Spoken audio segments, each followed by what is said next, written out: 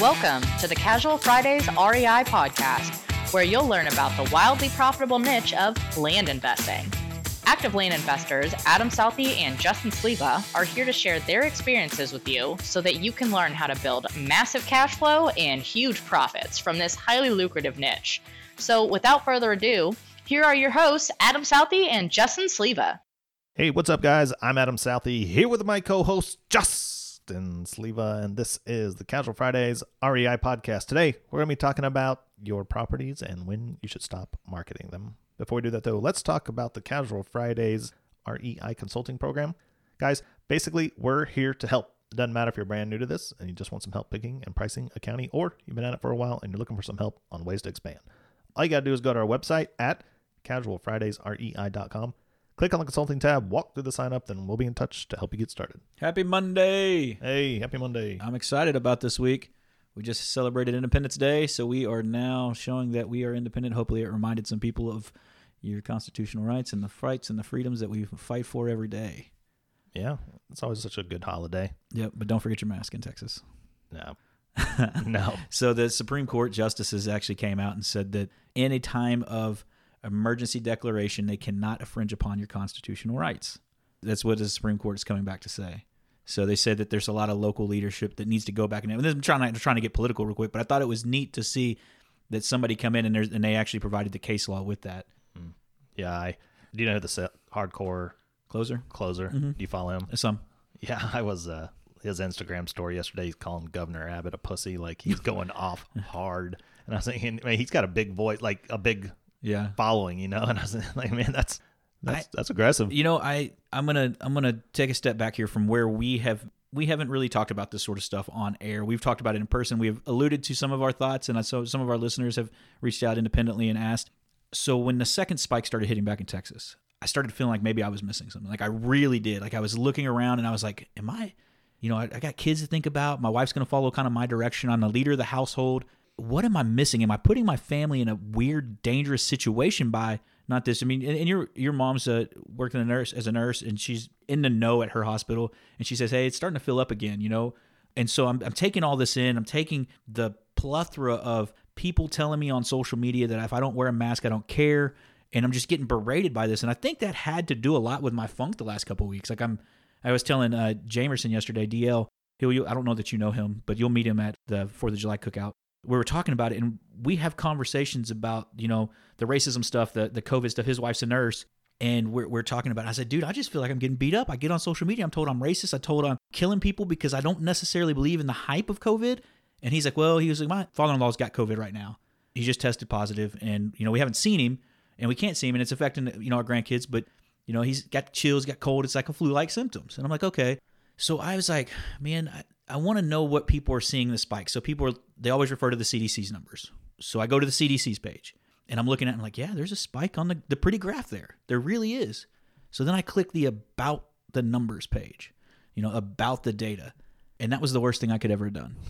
I'm a pretty simple guy, Adam. I'm not I process stuff pretty fast, and I think that's where I feel like maybe I differentiate myself.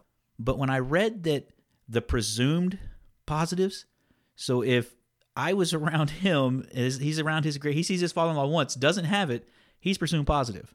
And that in itself, from April 14th is when the CDC changed that number. So trending down, change how we do it, spikes back up.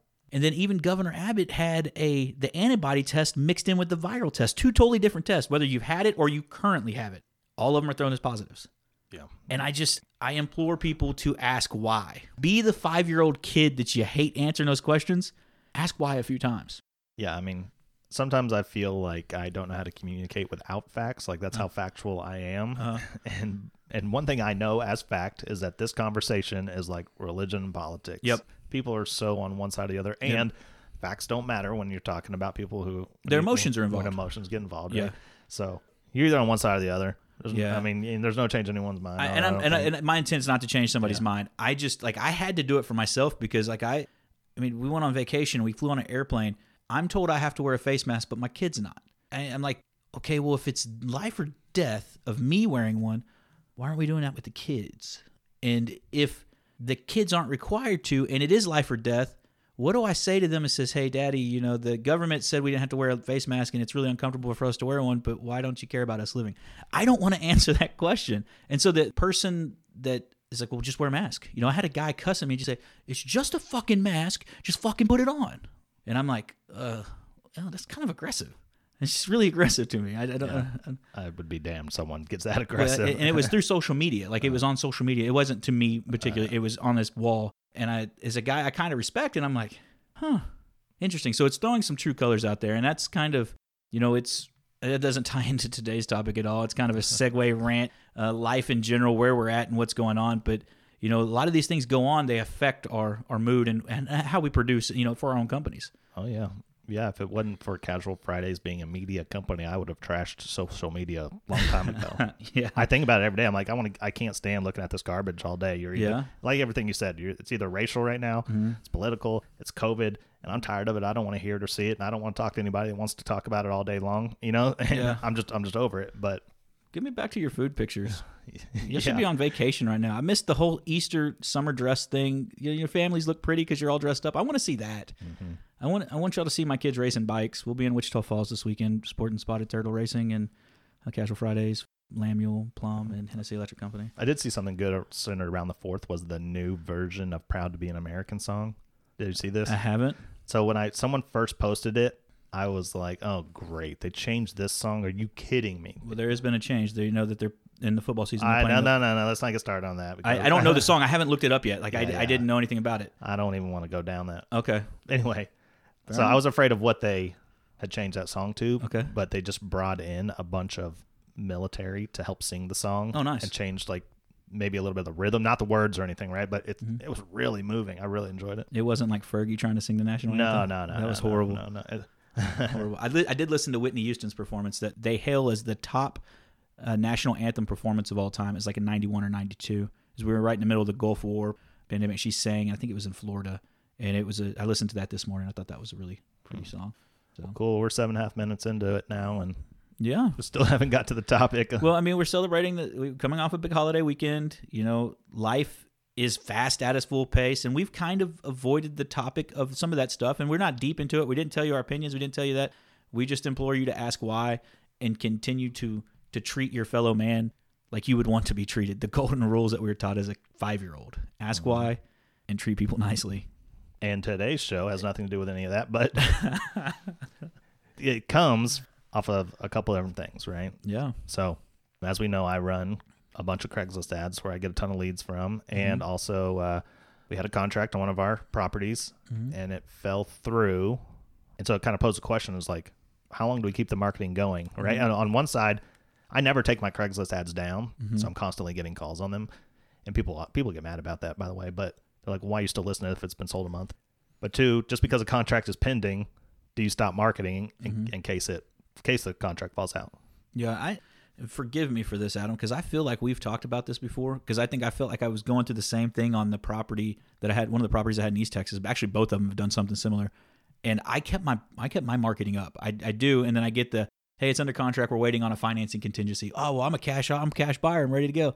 Well, this guy's got 30 days. It's been 1 week so far. You've got, whatever that time is, 28 days left.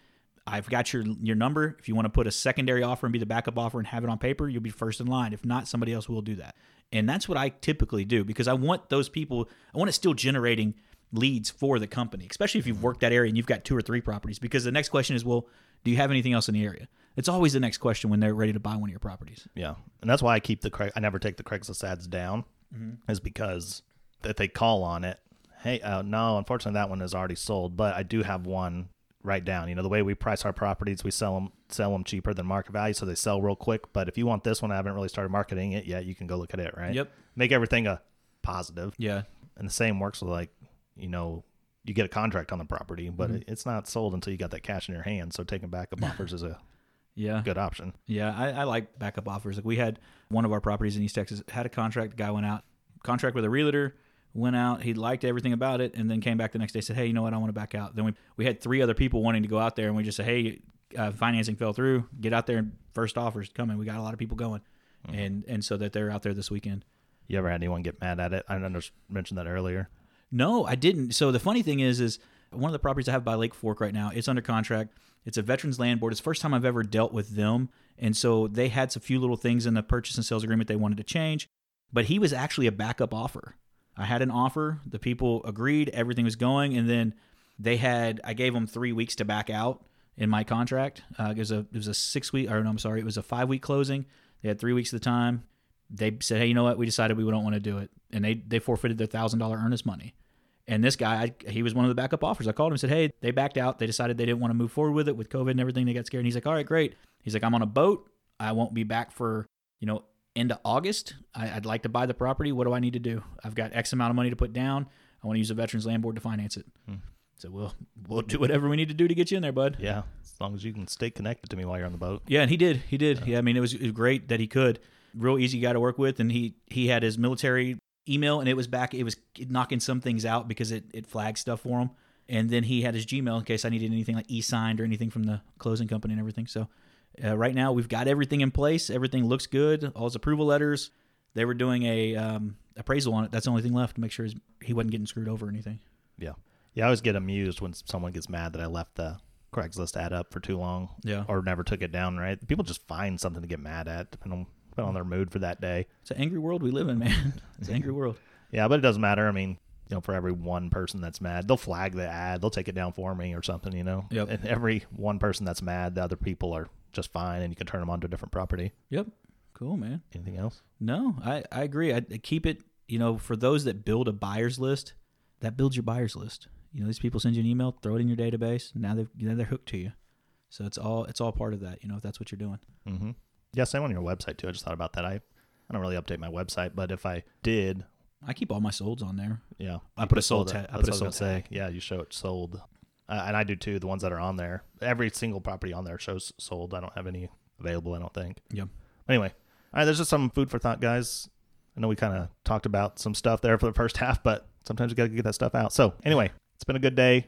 Good thoughts. As always, do us a favor. Go to Facebook, Instagram, YouTube. Give us a like. Give us a follow. Subscribe. And then go to iTunes. Go to Stitcher. Go to wherever else you're listening to us. Like, rate, review, and subscribe to the show. Appreciate it. Love you. See you Wednesday. See you guys.